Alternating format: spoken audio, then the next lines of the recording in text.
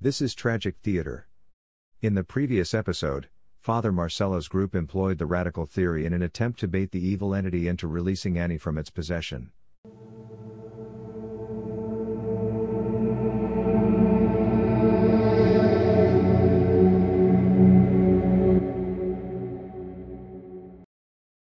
Tragic Theater, Chapter 14, The Ascending Christ.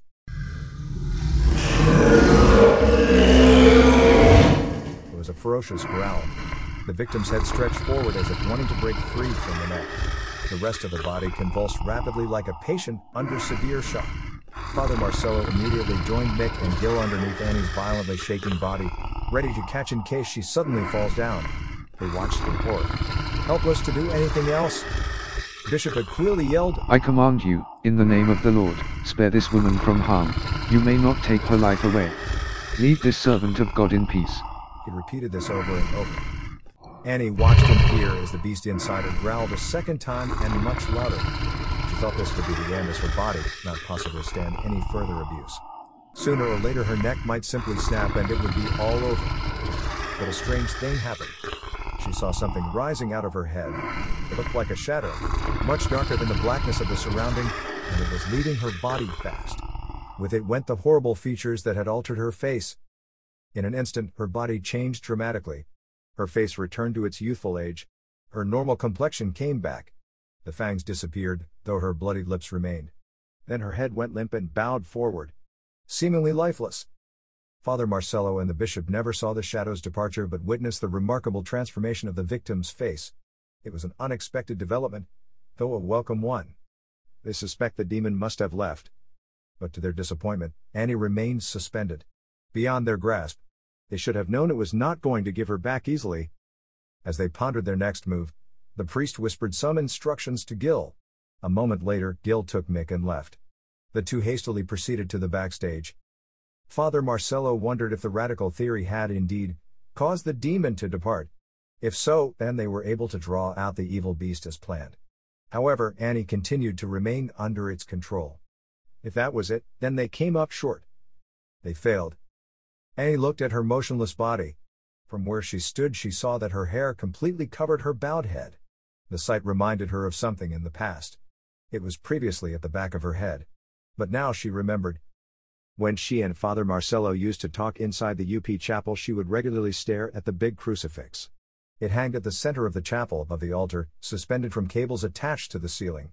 From outside it gave the illusion of a cross floating in the air. She was so drawn to it because of its unique, double-faced design. On one side, facing north, was the sculpture of the Ascending Christ. Back to back, on the opposite side, was the figure of the dying Christ. She and Father Marcello would sit at the pew behind the altar. From there, she faced the side of the dying Christ. Staring at it, she found solace on what the priest had constantly preached, that not even the Son of God was spared from violence as proven by his suffering and death on the cross. Like Christ, she too had her own cross to bear. Annie found it a beautiful work of art, the sculpture of the dying Christ. The artist's rendition perfectly captured Jesus' suffering, from his being nailed to the cross to the way his head was bowed and hair concealing the face. Just like what she was staring at now.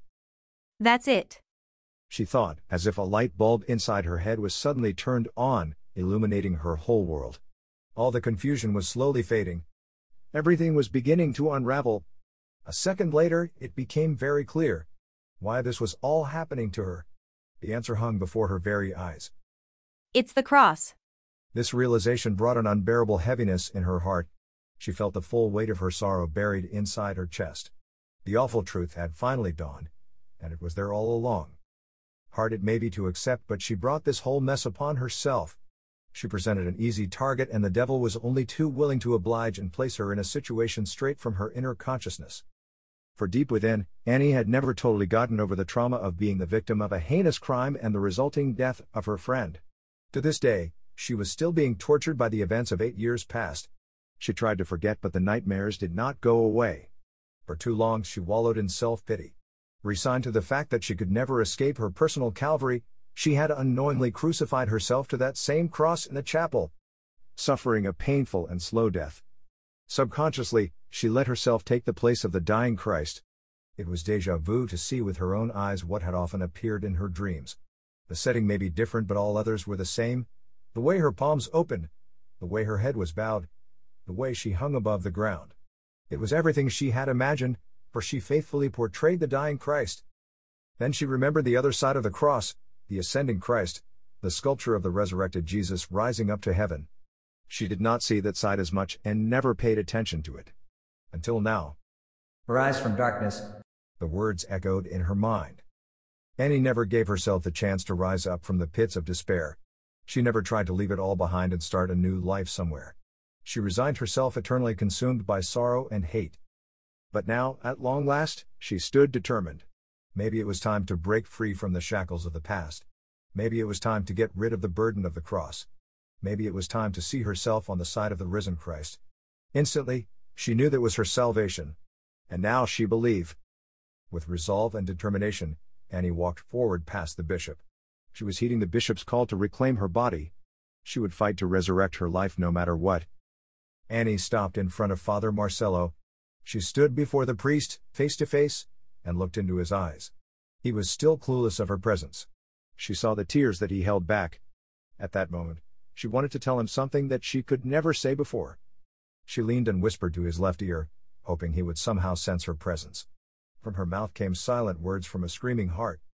Then she stepped back. Raising her arms to the side, she tipped her head up and closed her eyes. Those who were unhurt quickly got up to assist the ones who were. Marlowe was lying on his stomach and seething in pain. Arlene and Eldon slowly removed his shirt, careful to avoid contact with the affected skin. They saw his back with spots of red. They let him lay there with his shirt off. Erwin held up his nose to stop the bleeding. Norman wiped his face to get rid of any shards of broken glass before opening his eyes. Luckily, he escaped injury. Lana and Army helped Teresa and Ruth to their feet. Ruth had a slight gush on her forehead. They failed to notice Lito, who laid silent on his side. Eldon saw him and went to his aid. He examined him for any head wounds but did not see one. Norman came to assist. They rolled Lito to his back. But he soon moved on his own. He opened his eyes and slowly got up. Are you okay? Norman asked.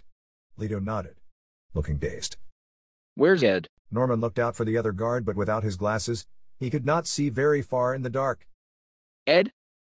Ed? He called out. There was no answer. Norman looked around and called him again, afraid that something bad might have happened to him. There was still no response.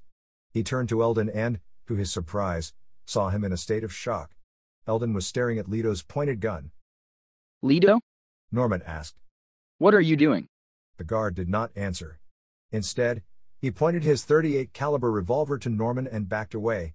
Everyone's attention was on him by now.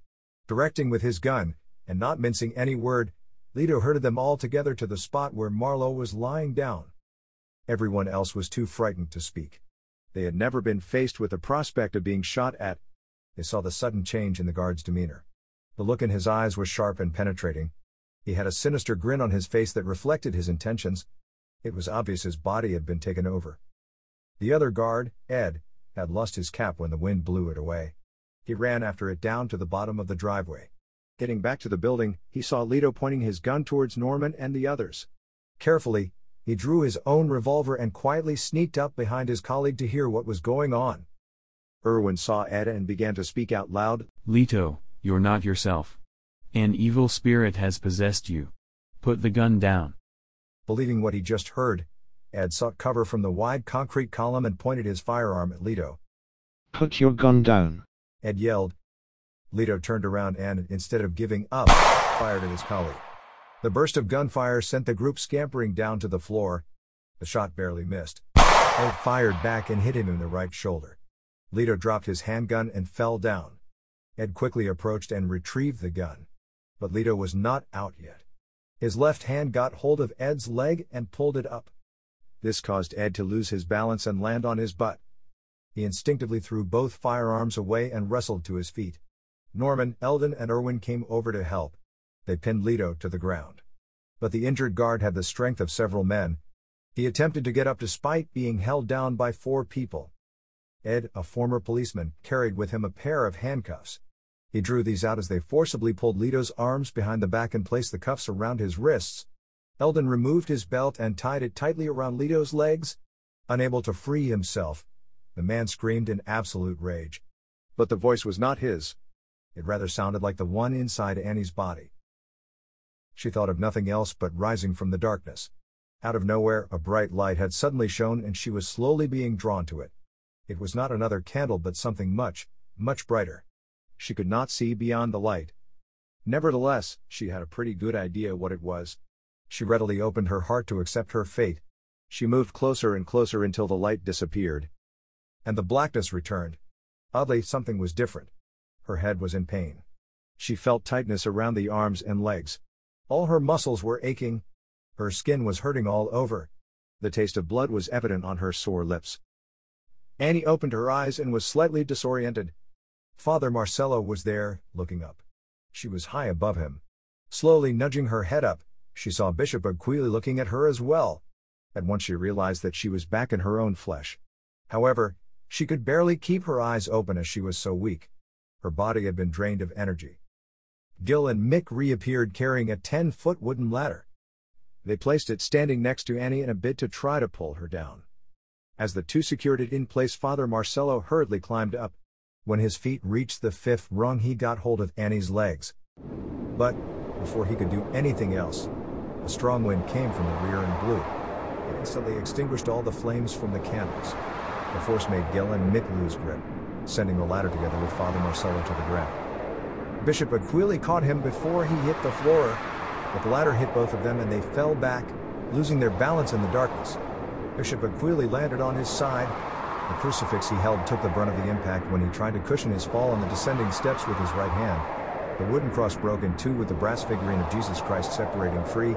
With flashlights turned on, Gil helped him get up while Mick attended to Father Marcello. They set the dusty ladder aside. Gil recovered the bishop's eyeglasses and handed it to him. The wind was still blowing and the howling sound drowned out their voices. Are you okay, Your Excellency? He loudly asked. I'm all right. Bishop Aquili slightly sprained his hand, but the greater pain was seeing the broken crucifix. He slowly picked up the shattered pieces with suppressed emotion. The memory of his departed mother at once filled his mind. Gil saw him wipe his eyes with his fingers. Father Marcello narrowly escaped injury. His head almost hit the armrest of one of the seats on his way down. He got to his feet thinking about their few remaining options. The wind was not letting up as it continued to blow hard.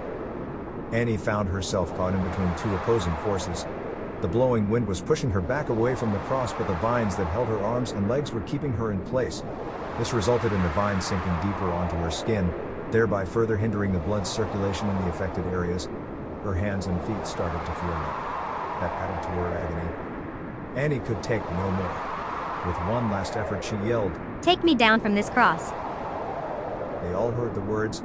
The voice was not of the beast but of Annie herself. She was back. However, what she said did not make any sense. Father Marcello wondered if he heard right. What cross? He asked aloud, looking at his mentor. What cross? Quick thinking, Bishop Aquili immediately walked towards the opposite side of Annie's suspended body. He brought out his bottle of holy water and sprinkled her behind. In the name of God, He declared, I banish the unseen cross that holds this woman in bondage, as only Jesus, the Son of God, who truly died on the cross, can lay claim to the symbol of Christ's ultimate sacrifice.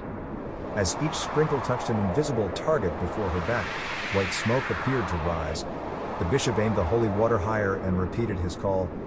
In the name of God, I banish the unseen cross that holds this woman in bondage, as only the Son of God, who died on the cross, can lay claim to the symbol of Christ's ultimate sacrifice. He trained the water on her legs, arms and head. The spots that went up in smoke increased in number. A pattern was beginning to emerge. It resembled a giant crucifix. In the name of God, I banish the cross that holds this woman in bondage, as only the Son of God, who died on the cross, can lay claim to the symbol of Christ's ultimate sacrifice. Annie's legs began to swing forward, carried by the wind. The unseen vine that held them together had turned into smoke. Father Marcello braced for her fall as they waited underneath. In God's name, I banish the cross that holds this woman in bondage, as only the Son of God, who died on the cross, can lay claim to the symbol of Christ's ultimate sacrifice. Annie felt her arms about to break free. Clouds of smoke hampered her vision. Seconds later, she descended abruptly. She did not fall straight down. The wind had pushed her a little forward. She landed on the waiting arms of Nick Gill and Father Marcello. Due to her weight, all three men fell to the ground. Her left cheek bumped the priest's forehead, knocking her cold in the process. Get her and let's go. Hurry. Bishop Aquili came over and directed Gill to carry the unconscious victim. Without a second to spare, they all rushed for the lobby doors to bring her out of the building. But the doors would not budge when the bishop tried to push them open. The others joined in, pushing with all their strength, to no avail. How about the doors on the other end? They're chained. Father Marcello answered. We checked earlier, even the emergency exits. This is the only way out, Your Excellency. The wind changed direction and blew towards the rear. At that, refusing to give up, they began pounding at the door in the hope that someone would hear. All of a sudden, Annie's eyes opened, the eyes of the beast burning with fire. With one swift motion, her right hand went up and took hold of Gill's neck, squeezing it hard. The 5'9", 185-pound man went down on his knees, gasping for breath.